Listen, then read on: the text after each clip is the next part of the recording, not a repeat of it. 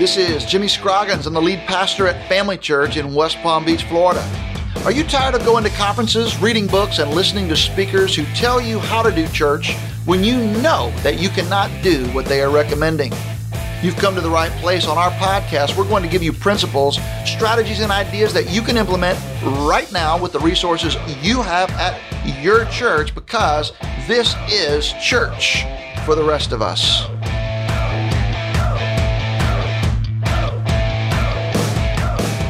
Welcome back to the Church for the Rest of Us podcast. I'm here with my co-host, Leslie Bennett. Hey, Jimmy. It's good to be back. I'm looking forward to today's conversation with your friend, Ashlyn Potero. Just a few weeks ago, we talked to Pastor Dean and Sarah, and that's who Ashlyn serves with at City Church in Tallahassee, Florida. So tell our listeners how you met Ashlyn. Yeah, my wife, Kristen, and I were just talking about this today. The first time I met Ashlyn, my family and I were on our way to visit relatives in Alabama. And so we stopped overnight in Tallahassee, and on Sunday morning, we visited City Church. And they were meeting in a local high school, Leon High School. And the first thing that Kristen and I noticed was that the whole team was super young. And Ashlyn got up on the stage and did the announcements. And she really impressed me, Leslie, because she spoke with authority, but it was very appealing. And afterwards, I got to meet her and talk with her. We talked with Dean and some other members of their team. And let me tell you, at City Church, they do everything with excellence. Yes, it was a young team, but they were not willing to sit back and wait their turn. They took ownership and they led out. Well, I'm really excited to get to know Ashlyn. Right now, she serves as the executive director at City Church, so we'll learn more what that's all about. So let's go to our interview with Ashlyn. Hey, Ashlyn, welcome to the program here on Church for the Rest of Us. Glad you were willing to join us. Why don't you tell your listeners just a little bit about yourself and your story? Yeah, absolutely. Well, thanks, Jimmy and Leslie, for inviting me to talk on here. So just a little bit about me. I am from Tallahassee, where I currently live and serve at City Church. Just my story, I really found myself on the path to following Jesus when I was a senior in high school. Before that, I was basically trying to live my life with God at arm's length. And so I really began growing from that point in what it means to live in light of the truth of who God is. And so I graduated from Florida State with a degree in English, and I stayed in Tallahassee and eventually found myself on staff at City Church. So I love reading. I'm a constant learner, and I think that's important for leadership, but also just for life. And so I really enjoy that pursuit. That's a little bit about me. And tell me a little bit about your role at City Church. You're the executive director. What does that mean? My role as executive director, really co-executive director, I serve with Alex Scott, who is our other ED, and we basically oversee the daily operations and directions of the ministries at City Church. So I'm a part of our strategic leadership team, and that's made up of our campus directors, our discipleship pastor, our executive team, and together we all evaluate and set the strategic direction of the church. And then there's always special projects that come up along the way and different ministry opportunities, but a lot of my time is spent just meeting with our ministry directors, making sure that everyone is kind of working together towards common goals, and just trying to think forward about what some of the needs of our church are going to be. So I did notice, Ashlyn, when I was looking on your website, that you do call everyone a director, and I was curious about that. Is that purposeful, or is that just because you don't have pastors on staff? Is it a gender thing? What is that? Yeah, that's a good question. I think for some people, it's just purposeful to the nature of their role. We do distinguish right now between our East Campus pastor, Matt Crawford. He's served as a senior pastor before. He's ordained and kind of fills still somewhat of a teaching role and carries preaching responsibilities at our East Campus, compared to Andy Ratliff, who is our campus director at our Sessions campus. That's our broadcast campus. Dean, our lead pastor, is based there, and so Andy doesn't, and just by nature doesn't have teaching responsibilities at that campus. And so for some roles, we use director to distinguish if it's a woman, but she's still carrying, primary leadership responsibilities. We might use that. And then for other roles, it just, kind of makes sense for the nature of what the role entails. And Ashlyn, how long have you been on the team at City Church? I have been on staff since 2011, so for almost 8 years, full-time since 2013. And did you help launch City Church? No. So I actually started coming, the church was planted in 2007, and I'll admit, I was a total church hopper when I was a college student. So I think I went to a different church every year. But I finally locked in at City Church. I started coming in 2009 when my cousin and one of my other roommates were all about the same age, and they had been at City Church since the beginning, and so they invited me, and I really, responded to Dean's preaching and just to the vision of the church and the way that it was growing. And so that was sort of what locked me in. So I've been there ever since. Leslie, one of the things that is always inspiring to me about Ashlyn, about the team at City Church, is the way that they attract young people and the way that they empower young women. And Ashlyn was really probably one of the first times that I was really encouraged just by visiting their church. And I thought when I saw Ashlyn do those announcements and I saw her leading in the back of the house, I thought, wow, we should be doing more of that at Family Church. And that was several years ago, and now we are. Yeah. And so, Ashlyn, just your testimony and your leadership, and I've had multiple opportunities to be behind the scenes and in pretty intense meetings with the team at Family Church in different contexts. And I can just tell you that Ashlyn is a great leader, extremely thoughtful, extremely articulate, and somebody that any church would be proud to have on the team. So, Ashlyn, let me just ask you, how does City Church connect with young, gifted, talented women like yourself? Well, thank you. That was very kind and encouraging. That's a good question. In a lot of ways, I think it still happens on like a personal and unstructured level, which I actually think is a good thing because it means that women are an integral part of the life of our church. And that means also that both male and female leaders are looking for young women who can serve and who can build up the body. As our church has grown and as our ministries have grown, we have started to implement some structures like our student leader pipeline for college ministry. That's really been the brainchild of Hunter Levine and Jessica Coogan, who are our college ministry staff. And so, that's an example of a more active way that we're finding and connecting young women. We're getting ready to hold a dinner that Jessica, our assistant college director, is putting together and hosting herself for young women who might have interest in going into ministry, just so they can ask questions and have an outlet to learn about what that looks like. And so there are some more intentional ways.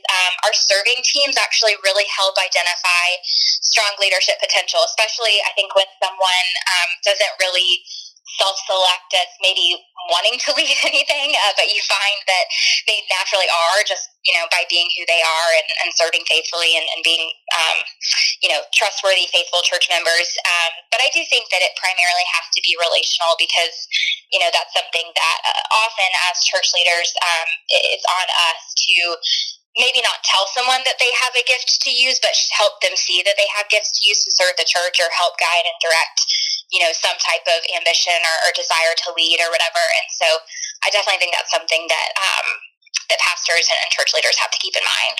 Yeah, I think too, Ashlyn, like Pastor Jimmy said, we have had these conversations more in recent years as we've begun to put women in more leadership roles at our church, which is more of a legacy Baptist church, probably has a longer history of what women can and cannot do than perhaps you have there at City Church. So are you specific in what you, when you lead out with women in defining for them the roles that they can assume and the roles that they can't assume at this point?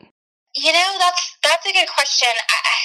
I think the way that most women find themselves in leadership roles at City Church is not in such a way where we kind of have to say, okay, let's lay it out for you, like what you can and can't do.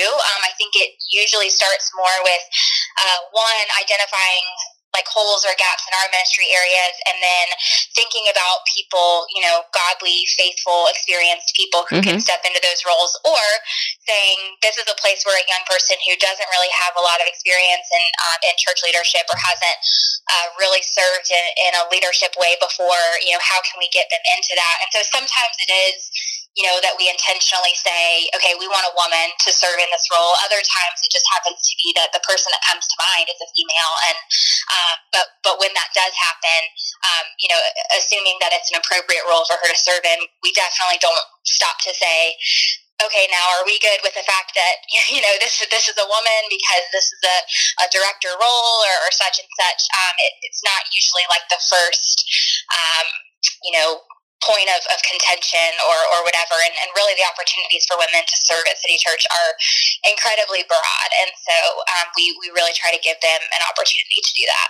Sounds a lot like you've reached the point of inclusion, which is something we talked about at the podcast. When you start talking about diversity, are you inclusive? So it sounds to me like you have a lot of people that come to the table, and then you just look for the best person to fill that leadership role. But I'm assuming that women don't preach. No, they do not. So, really outside of the role of an elder or a senior pastor or a teaching pastor, those roles, women do not fill. But outside of that, the possibilities are pretty much endless. Yeah. And I love the can-do spirit that I always experience when I'm with your team, Ashlyn, and just the energy that you guys have. And what I like about what you're saying is you're saying, hey, let's not focus on saying no. Let's focus on saying yes and finding places where we can say yes and help people move into leadership. And I love your approach to that. I think that's extremely helpful to me and to probably the rest of our listeners. Hey, Ashlyn, you get to go around, you travel around. I follow you on social media. You go all over the world and all over the country, and you're speaking places and speaking into things. In the broader church context, what are some mistakes that you're observing that maybe churches are making when it comes to connecting with younger women? And what are some things you feel like, wow, these churches, if they would just correct this one thing or this one attitude, man, maybe they could move forward? I'd just be interested in your perspective on that. Yeah. I know that, like you said, I do get an opportunity to see how other churches work and other teams and stuff. And I know that there are a lot of churches out there that are faithfully connecting and discipling young women in very solid ways. So that being said, a couple of things come to my mind. One, for churches who, and I know that this is so easy to do, we have to fight this urge every day, but for churches that kind of default to programming as sort of like the sole answer for things, I think you have to remember that, at least in my opinion, it is not enough to hold a women's event, once or twice a year and say that you are discipling your women well, because really this is all about discipleship. And so, I think if we agree that the primary way that our church members are discipled is through the preaching of the word, specifically on Sundays, we need to remember that that's a time that the whole body is gathered together. And so, pastors and leaders have to be thinking about women in the Sunday morning gathering. So as you're, setting your discipleship strategy and raising up leaders, I think women absolutely have to be part of those conversations. And sometimes we tend to think, okay, we'll think about a female experience or we'll think about how to make sure that we're factoring women into these conversations, but we're not actually talking to them or we're not listening as clearly and open-mindedly as we should. I think the other thing that it came to my mind is that we have to also remember that leadership opportunities for, I think, specifically young women are in all other parts of their daily lives are not these golden eggs. If we're thinking about a 20-year-old in a college context, she can serve on campus, she can serve in student government and service opportunities. Women speak equally in the college classroom. And so as we're thinking about young women, yes, we absolutely have to be biblically faithful in our churches. At the same time, I think we also need to remember that young women are already leading in many other areas. And so, there's a good chance that young women in your church are learning leadership principles and getting connected outside of the church, especially if you're actually reaching unchurched people. And so if we don't care about that as church leaders, I think that, we're being negligent to our sisters in Christ. And then one other thing that I wanted to mention, I think specific, again, to reaching younger women, I think sometimes we feel like we have to make every gathering this like Pinterest experience. Oh. And the truth is that, I think like women in general, I mean, I'll attest to this, we are marketed to every single day in every area of our lives. Like if I want to buy bougie dish soap, I can. And so, we're not trying to. I'm sorry, I totally didn't relate to that. You wanted to buy what? Like if I want to buy like this fancy, fancy dish soap. Like everything is like can be trendy and right. High end now, down to the most basic things. And so, sorry, that's why like I don't make jokes because they sometimes don't. No, land. It was a great joke. Well, it would have landed if I knew what I was talking about. But that's I think we're not trying to like capture women with this sort of like branded designer experience. Like that's good for decorating, but it's a poor way to think about connecting women deeper into your churches. And like, again, as you said, we really value excellence and we want things to be well done. So I'm not saying that we ignore details or that we ignore, well done environments, but I think you have to be careful that you're not looking at women as like this one type of person, to reach, because then you also end up with like a very homogenous culture. And that's something that we can really work on and that we're trying to work on. But yeah, I don't know if that made sense. No, I like that because I relate to that, Ashlyn, because as a woman who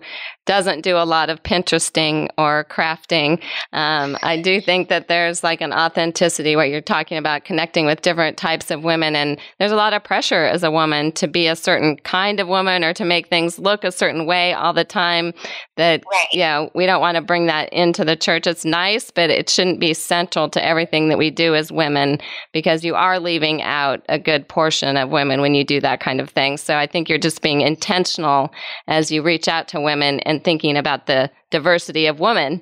We're not all the same. Right, exactly. Well, one of the things that, Leslie, you and I have talked about quite a bit is that if you don't intentionally include women in your entire strategy, not through tokenism but if you don't include them, you're missing half of the body. Right. I mean, you're literally crippling your own church family by not empowering some of the smartest and wisest and best leaders that God has put in your church because you exclude them because of some cultural preferences or some traditional things. And it's just not wise. So, Ashlyn, how can pastors who are not connecting with younger women maybe do a better job? Like, let's say if somebody says, hey, I'm listening to all of this. I like what Ashlyn is saying, but I'm at a 0 on the scale of 1 to 10. How could I move from a 0 to like a 2?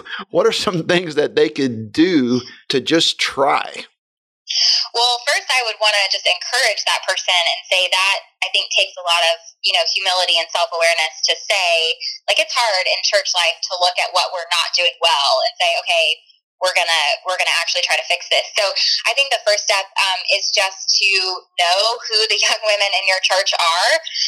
I mean, women in general, but if we're talking about connecting younger leaders too, just as a responsibility of shepherding your congregation. I'm not saying I don't think that the majority of pastors spend their days like counseling and meeting with tons of young women, and that makes sense. But, you need to know who they are and at least have some representation, as you were talking about, of their voices and their struggles. And, you can do that and you can get to know young women in your church in ways that are appropriate and edifying. And so I think also just asking other women in your church, whether that's your wife, if you're a pastor, or a senior woman in your church, or any woman at all, just what their thoughts are on what they see in like a rising generation of women and how to minister to them. Because then you're using the gifts of those women and their insights and their thoughts and experience in those discipleship conversations.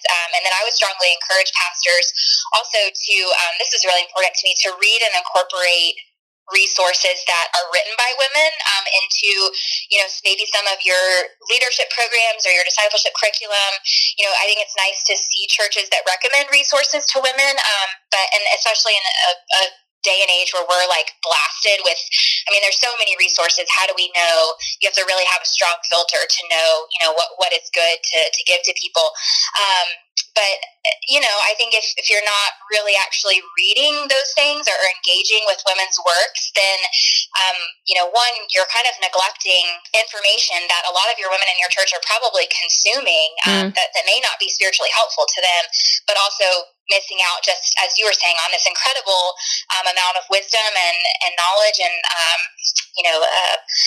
resources that women are providing to the body. So I think all of those things are great, easy steps to make.